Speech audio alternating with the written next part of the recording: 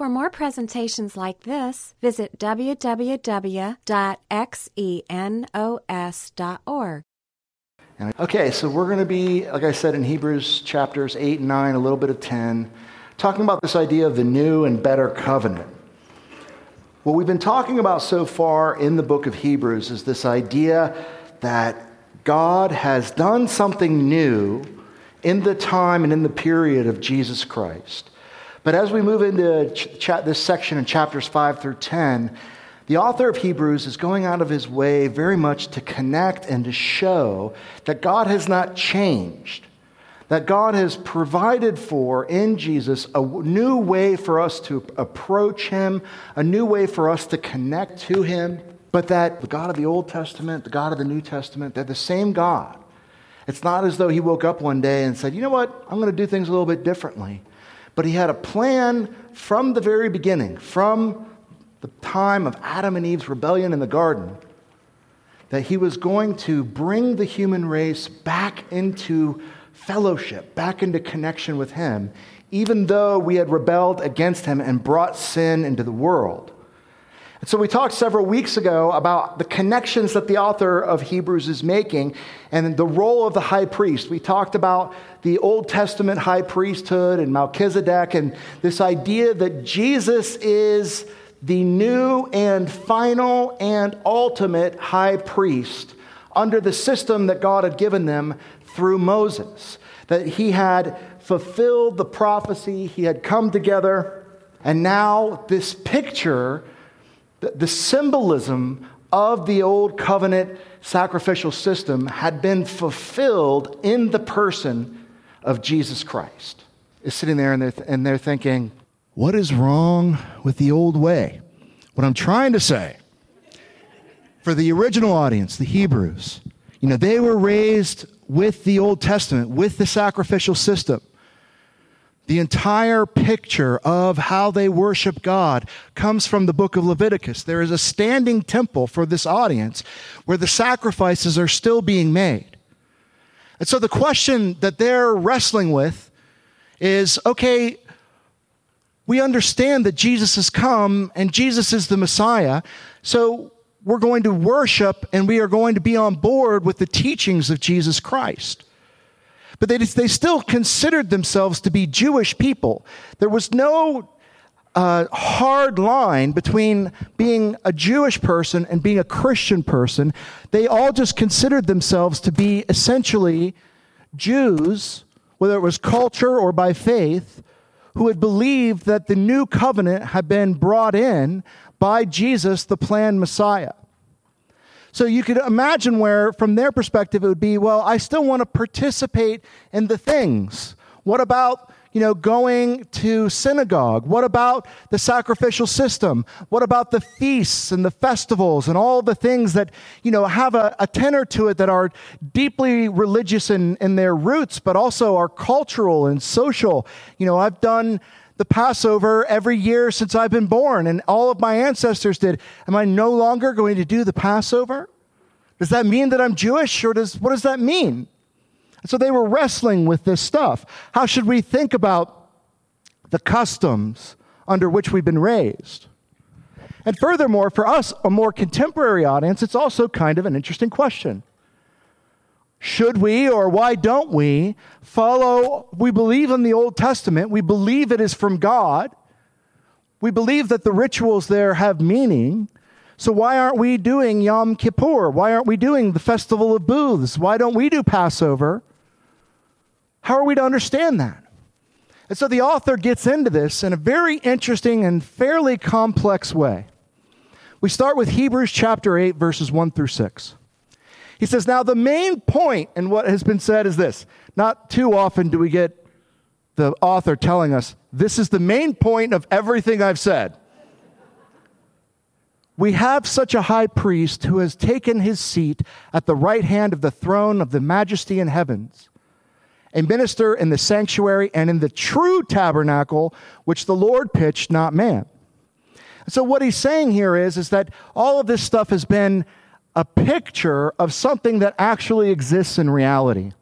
The tabernacle, you'll remember, was God's tent that he gave them very specific instructions on how to design and carry around when they were wandering around in the desert. And it was the symbol of God dwelling among his people. But all the Levitical priesthood was designed around things happening at the tent of God.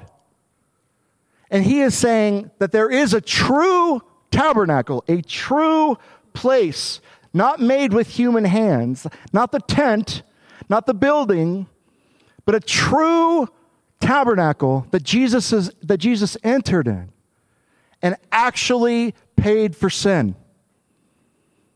And that's this picture of the temple in Jerusalem, the sacrificial system, the dietary laws, all the festivals. What they're saying is all of that is symbolic. It is a shadow of something that is real, that was designed to teach people over a millennia about the truth of who God is and how to be close to him.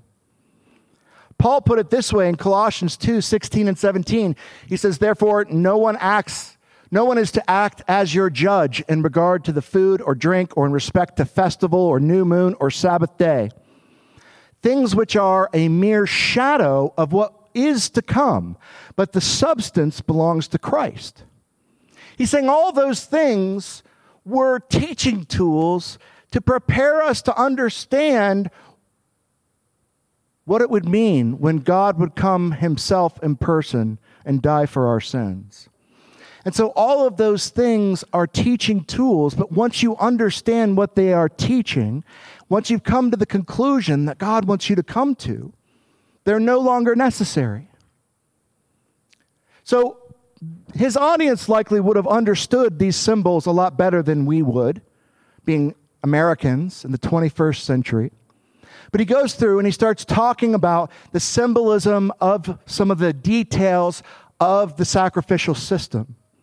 And that is important in understanding why they no longer need to be followed. So to do that, we zoom all the way out here and we go back to Hebrews 9 and we read on. He begins to describe the pictures and the symbols of the sacrificial system. He says in verse 1, now even the first covenant had regulations of divine worship and the earthly sanctuary, for there was a tabernacle prepared, the outer one in which the lampstand and the table and the sacred bread, this is called the holy place.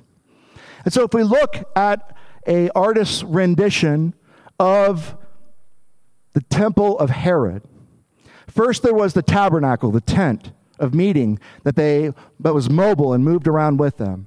Then Solomon was chosen by God to build a permanent temple to God. It was like they were no longer moving around in the desert. They had established a permanent home in the land that God had promised them. So they built a huge temple, the Temple of Solomon, and the sacrifice would happen there. Then the Babylonians came in and destroyed that temple. And then slowly over time, through Ezra and Nehemiah and others, the temple began to be rebuilt. But it was much smaller, it was much less significant. And then when Herod the Great came to power, he decided, he was going to kind of give this great expression of his power and his greatness. And so a massive renovation project took place to build the temple up. So this is what it would have looked like at the time of Jesus. And it's known as Herod's temple. This would have been the temple that was in place for the audience of Hebrews during their lifetime. And he's saying that there were these courtyards, and there was this inner sanctum. The inner sanctum is the tall building in the back there, and you go in there, and there's what's called the holy place. The holy place was a fairly sparse place. It was a big open room. There was a menorah there, and the menorah was put there. It stayed lit all the time, and it represented the light of God in the darkness of the world, the truth of God and the heart of God and who he is and his ability to show us the reality of the way that things are. There was a table there with 12 loaves of bread, and that bread was baked daily and placed there, and it marked the provision of God for the 12 tribes of Israel, that God would always provide for his people. But it had the secondary impact of the house of God would always smell like fresh baked bread. kind of a cool picture. This was a very tactile, very sensory thing.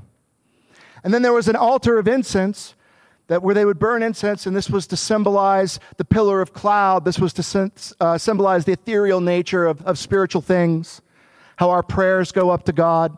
And then in the back was this incredibly thick veil, multiply veil, and no one was allowed beyond the veil except one person, the high priest, once a year for one specific reason, because the idea and the symbolism behind this was God's throne room was on the other side of that veil. And we as sinful people cannot approach God because he will have to destroy us because he is just and we are wicked. And so that veil was the literal physical representation of the issue that we are cut off from God in a way that he did not intend, but that had to happen because of our rebellion.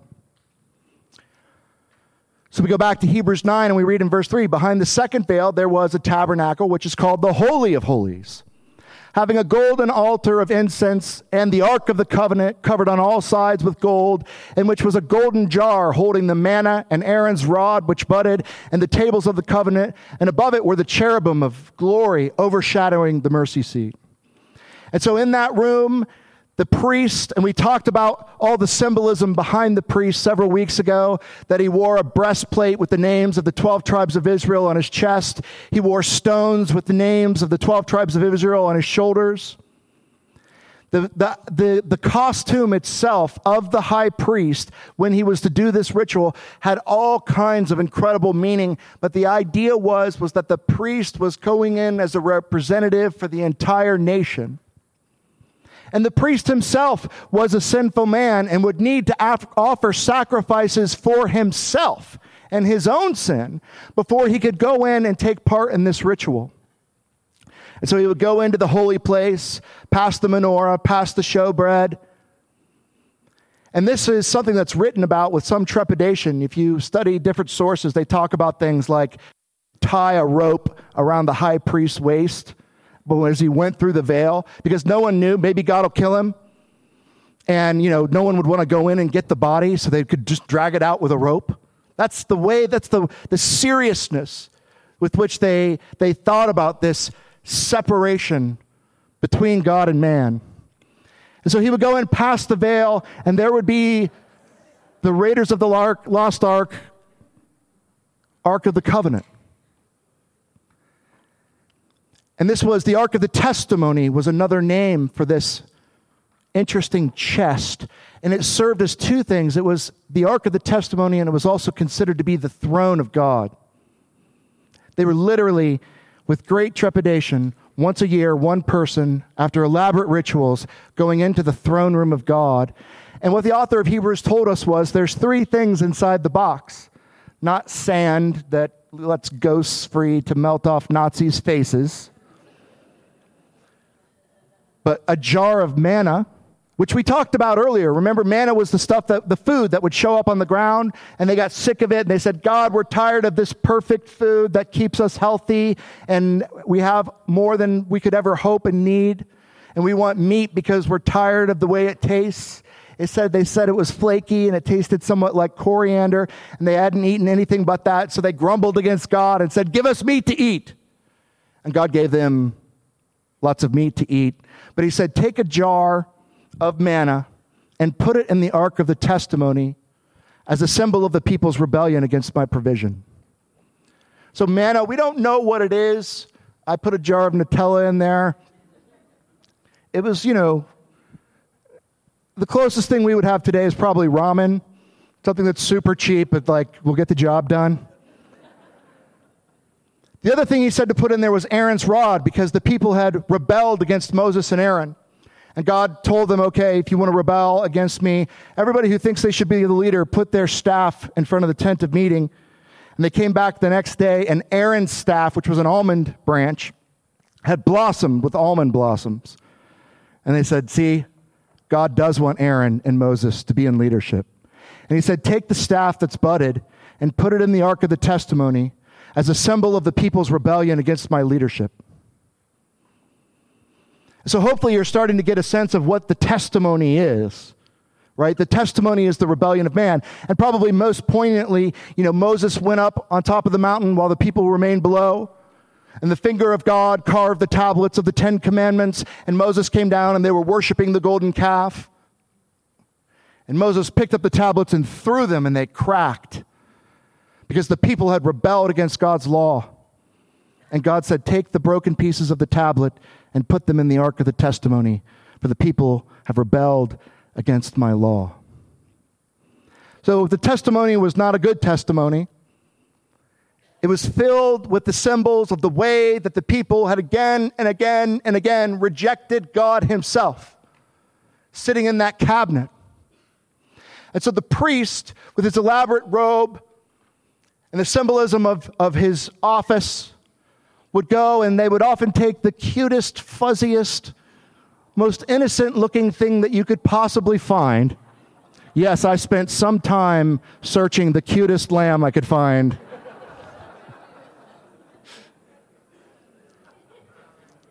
Why did I do that? Well, other than just being a jerk, the point behind the sacrifice, the point behind what needed to die, was that it had to be something that surely didn't deserve it.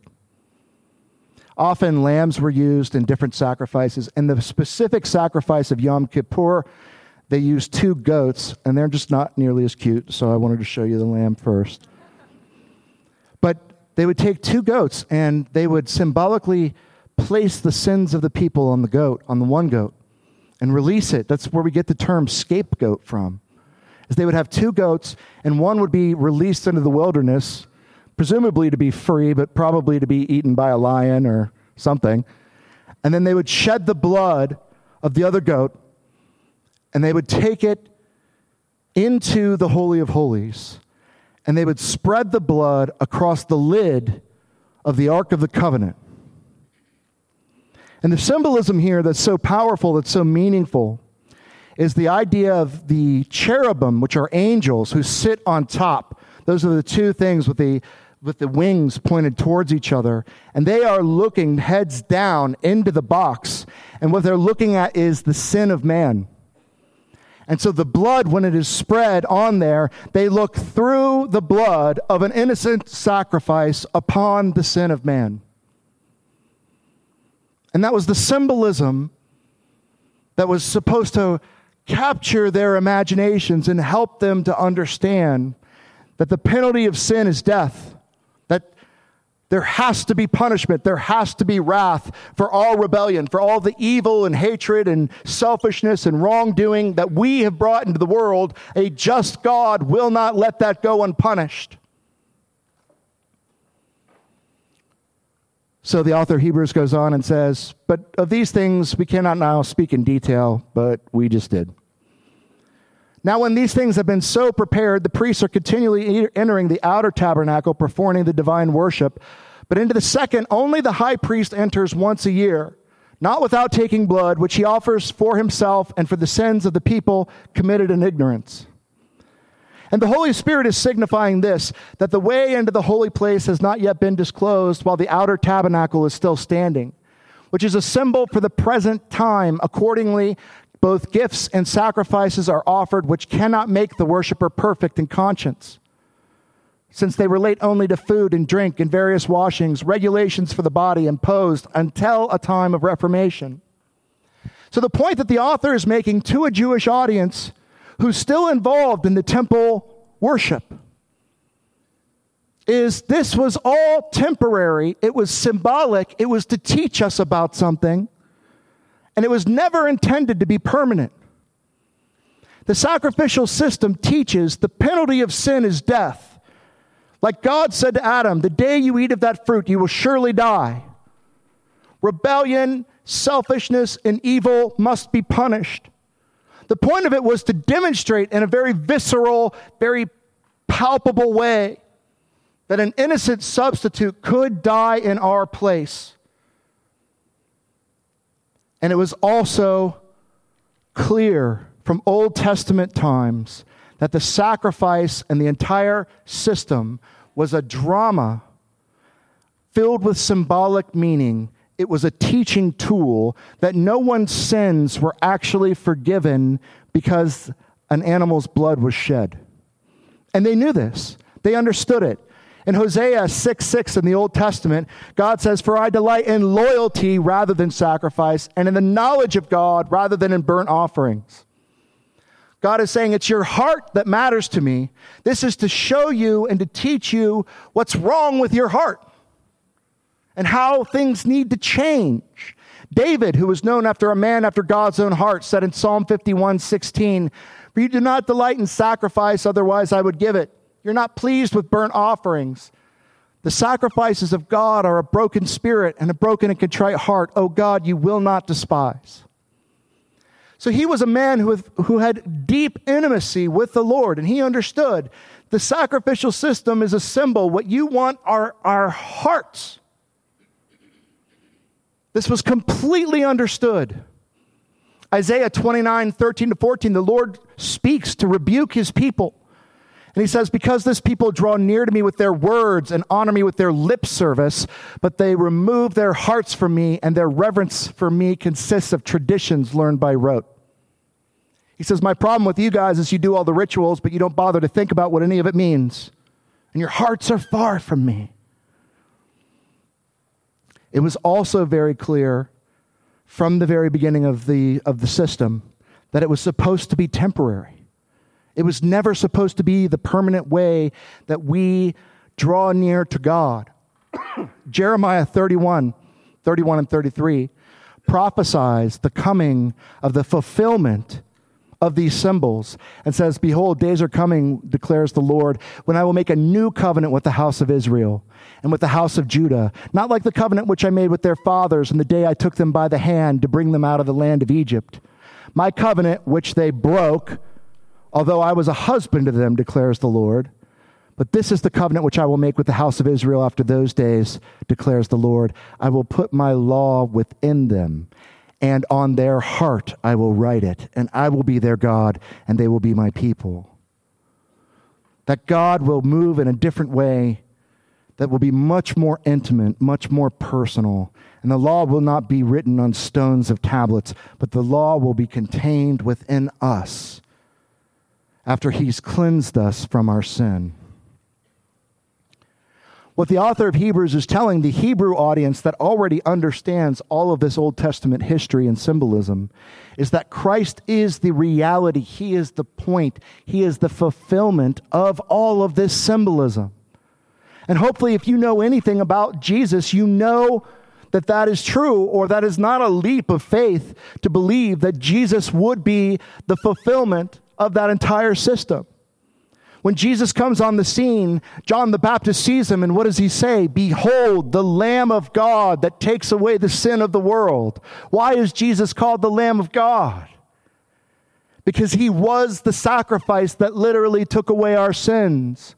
When Jesus was up on the cross and he cried out, "It is finished," to Telestai, he was declaring that we had been made clean because of his death, that he was the innocent substitute, the sacrifice, the Lamb of God, the true Lamb that could take away all of our sin. And so the need to continue to do these rituals became obsolete at that point, because we could look to the full picture of Jesus going to the cross. So the author of Hebrews goes on and says, "But when Christ appeared as the high priest of the good things to come, he entered through the greater and more perfect tabernacle, not made with hands, that is to say, not of creation, and not through the blood of goats and calves, but through his own blood. He entered the holy place, the true holy place, once for all, having obtained eternal redemption. For if the blood of goats and bulls and the ashes of heifers, sprinkling those who have been defiled, sanctify for the cleansing of the flesh, how much more will the blood of Christ, who through the eternal Spirit offers himself without blemish to God, cleanse your conscience from dead works to serve the living God? For this is the reason he is the mediator of a new covenant, so that since a death has taken place for the redemption of the transgressions that were committed under the first covenant, those who have been called may receive the promise of an eternal inheritance." It was all pointing to and leading up to that moment and that time in history where the real substitute, the real innocent substitute could take the penalty for our sins upon himself. The idea that man cannot approach God freely because man is in sin was destroyed as Jesus cried out, "It is finished," from the cross. Isaiah 59:2 says, "But your iniquities have made a separation between you and God, and your sins have hidden his face from you so that he does not hear." God seems far off. God seems far away. He seems inaccessible, unreachable. We call out to him, and it seems like our prayers fall and drop lifeless to the ground. And then Jesus comes and dies for the sins of mankind to make us right with him again.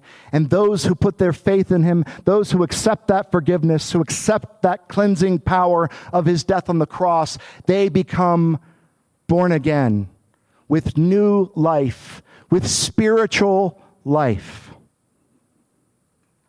Matthew 27:50-51 records that while Jesus was on the cross, one of the things he cried out with a loud voice, and then he yielded up his spirit. And at the moment that Jesus died, that thick veil in the holy place that only the high priest could go past once a year after many washings and sacrifices, that veil that represented the separation between God and man because of our sin, says, "Behold, the veil of the temple was torn in two from top to bottom, and the earth shook, and the rocks were split, and the veil fell to the floor."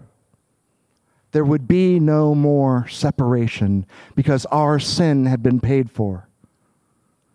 Incredible. What an incredible fulfillment of a beautiful lesson. Back to Hebrews 10 now, in verse 19, he says, "Therefore, brethren, since we have confidence to enter the holy place," now we really understand what that means, don't we? "By the blood of Jesus, by a new and living way which he inaugurated for us through the veil that is his flesh. And since we have a great priest over the house of God, let us draw near with a sincere heart and full of assurance of faith, having our hearts sprinkled clean from an evil conscience and our bodies washed with pure water." We all now can have free access to God. We could be close to him. We can be so close that he will indwell us, that the Spirit of God will come and live inside of us and help us and speak to us and give us strength and encouragement and guide us through this life. What's the point? The point is that the God of the Old Testament and the God of the New Testament are one and the same. Yes, he's moved in different ways, and he promised through many different prophets over a long period of time that there would be a fulfillment, but that fulfillment came in the person of Jesus Christ. And the reason we don't do all those rituals and we don't have all the calendars and the festivals and all the things that the Jews had was because while we can appreciate those things, we can admire those things, and we can enjoy the symbolism of what they mean, we have Jesus Christ, the true and perfect fulfillment of all that God has promised. We know that animal sacrifice was a bloody, barbaric reminder. You know, when people see that and they're like, why? Why, God, would you do that? That's so horrible. The little lammy, why? God says, I know. Look at it from my perspective. This is just a glimpse, a picture of the injustice of what you have done to each other. I love you more than I love these lambs, and look at what you've done. There must be punishment. It's also confirming that the way to God, a relationship with God, has always been obtained the same way. Not through sacrifice, not through ritual, not through religion, but through belief. Will you open your heart to God? Will you ask him into your life? Will you admit that you have broken things in your life and that you have sinned, that you have rebelled, that you have hurt people, that you have been selfish, And will you receive his gift of forgiveness? All the dietary laws, all the festivals, all the washings, all the sacrifices, those were sacrificial tools and they are no longer necessary. The question we need to ask now is, what's in our box? What is the testimony? What is your testimony? What are the things in which you have rebelled against God, and are you willing to own those things and allow the blood of Christ to wash you clean? Turn to him in faith and say, there's some ugly things in there, God. I know that I've rebelled against you. I know that I've hurt people. I know that I've been selfish. And I don't have any hope that I can change. But if I can be forgiven, and if that's enough for you, then come into my life and let me join and belong to your family. God promises that if you turn to him with that in faith, he will come into your life. He will indwell you with his Spirit, and he will begin to teach you a better way, a way that's fulfilling, a way that's meaningful, a way that brings you joy, and a way that makes you able to love others in a much greater and much more powerful way.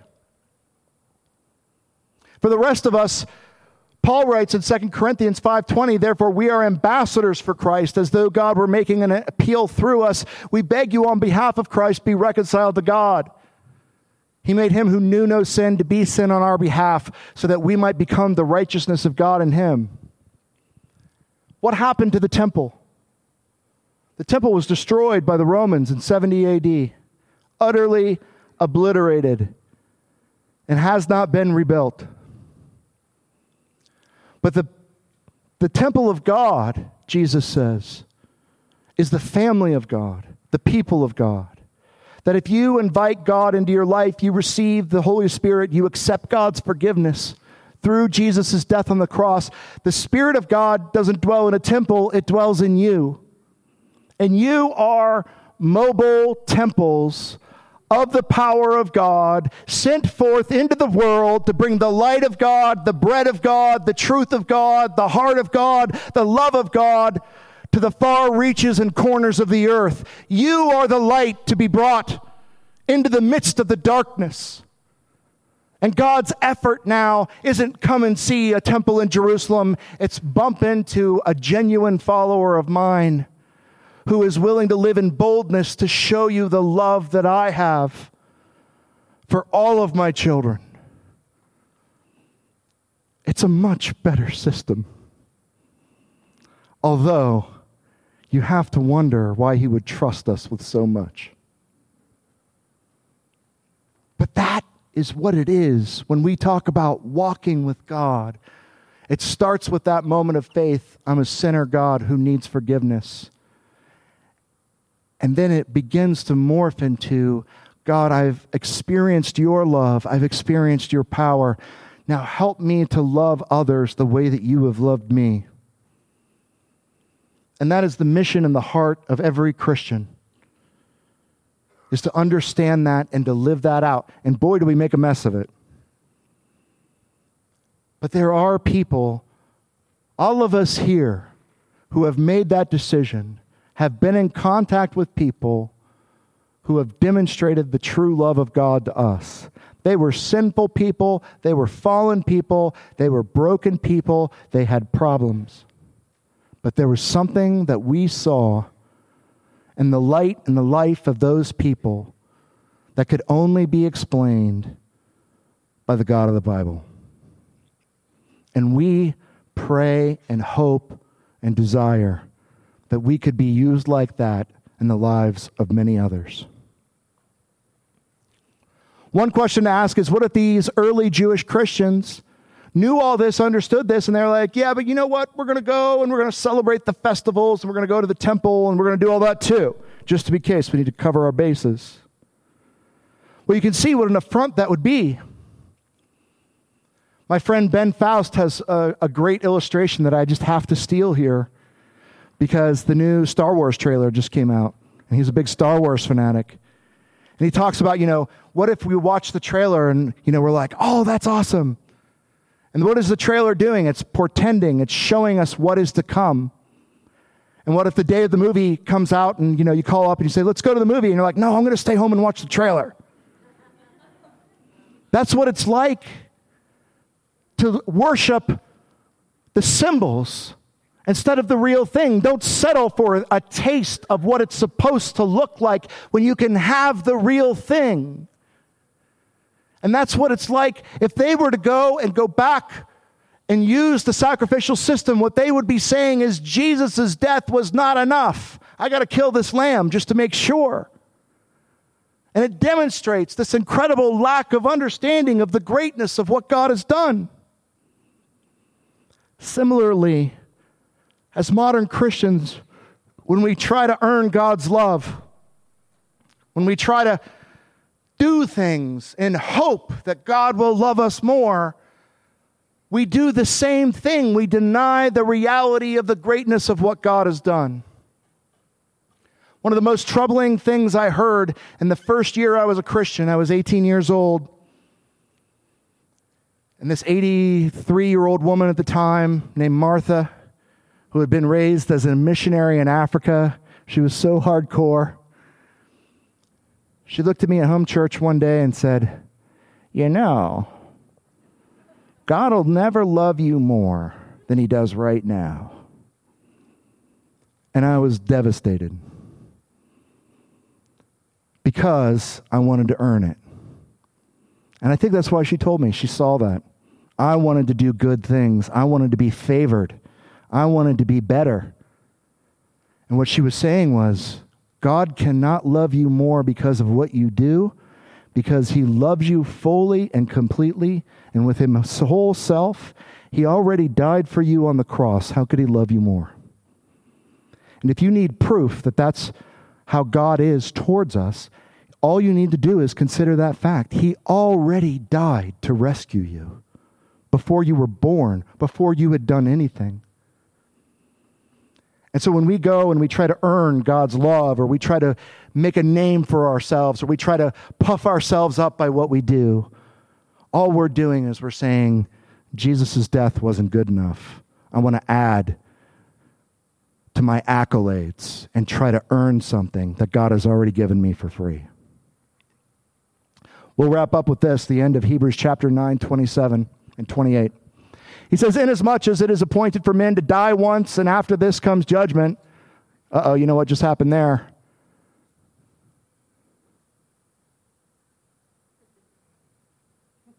That's reincarnation out the door.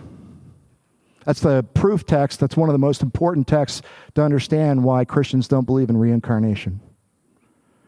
So Christ also, having been offered once to bear the sins of many, will appear a second time for salvation, without reference to sin, those who will eagerly await him. And that's why we look with excitement for the Lord to come back, knowing that the first coming was to come and to pay for our sins, and the second coming is to set things right, to take away all pain, all suffering, all evil, and all injustice. But the thing is that all evil and all injustice includes many of us. Unless we turn to him in faith and allow his death to pay for our sins. And that is our hope for you. That is our hope for our family and for our loved ones, is that they would understand the rich meaning of how God has moved over thousands of years to tell us the same thing over and over. You are valuable. You are loved. I want to be in your life, but we have a problem, and that problem can only be solved through Jesus. God, when I look at the meaning and the history that's preserved over 3,000 years and how it all tells the same story, I'm deeply encouraged to know that you are the same God today and tomorrow and forever. To know that you love us, that you want to be involved in our lives, that you want to use us to help other people, and that you have an eternity planned for us of love and fellowship and connectedness, of relationship. It's just too amazing, too incredible to pass up. We just pray, God, for anyone here that doesn't know you, we pray that they'll open the eyes of their heart and that they'll soften to at least ask more questions and begin to really pursue answers about who you are. In Jesus' name, amen. This study was recorded at Xenos Christian Fellowship and is copyrighted. You may freely copy and distribute it as long as you keep it intact and do not sell it.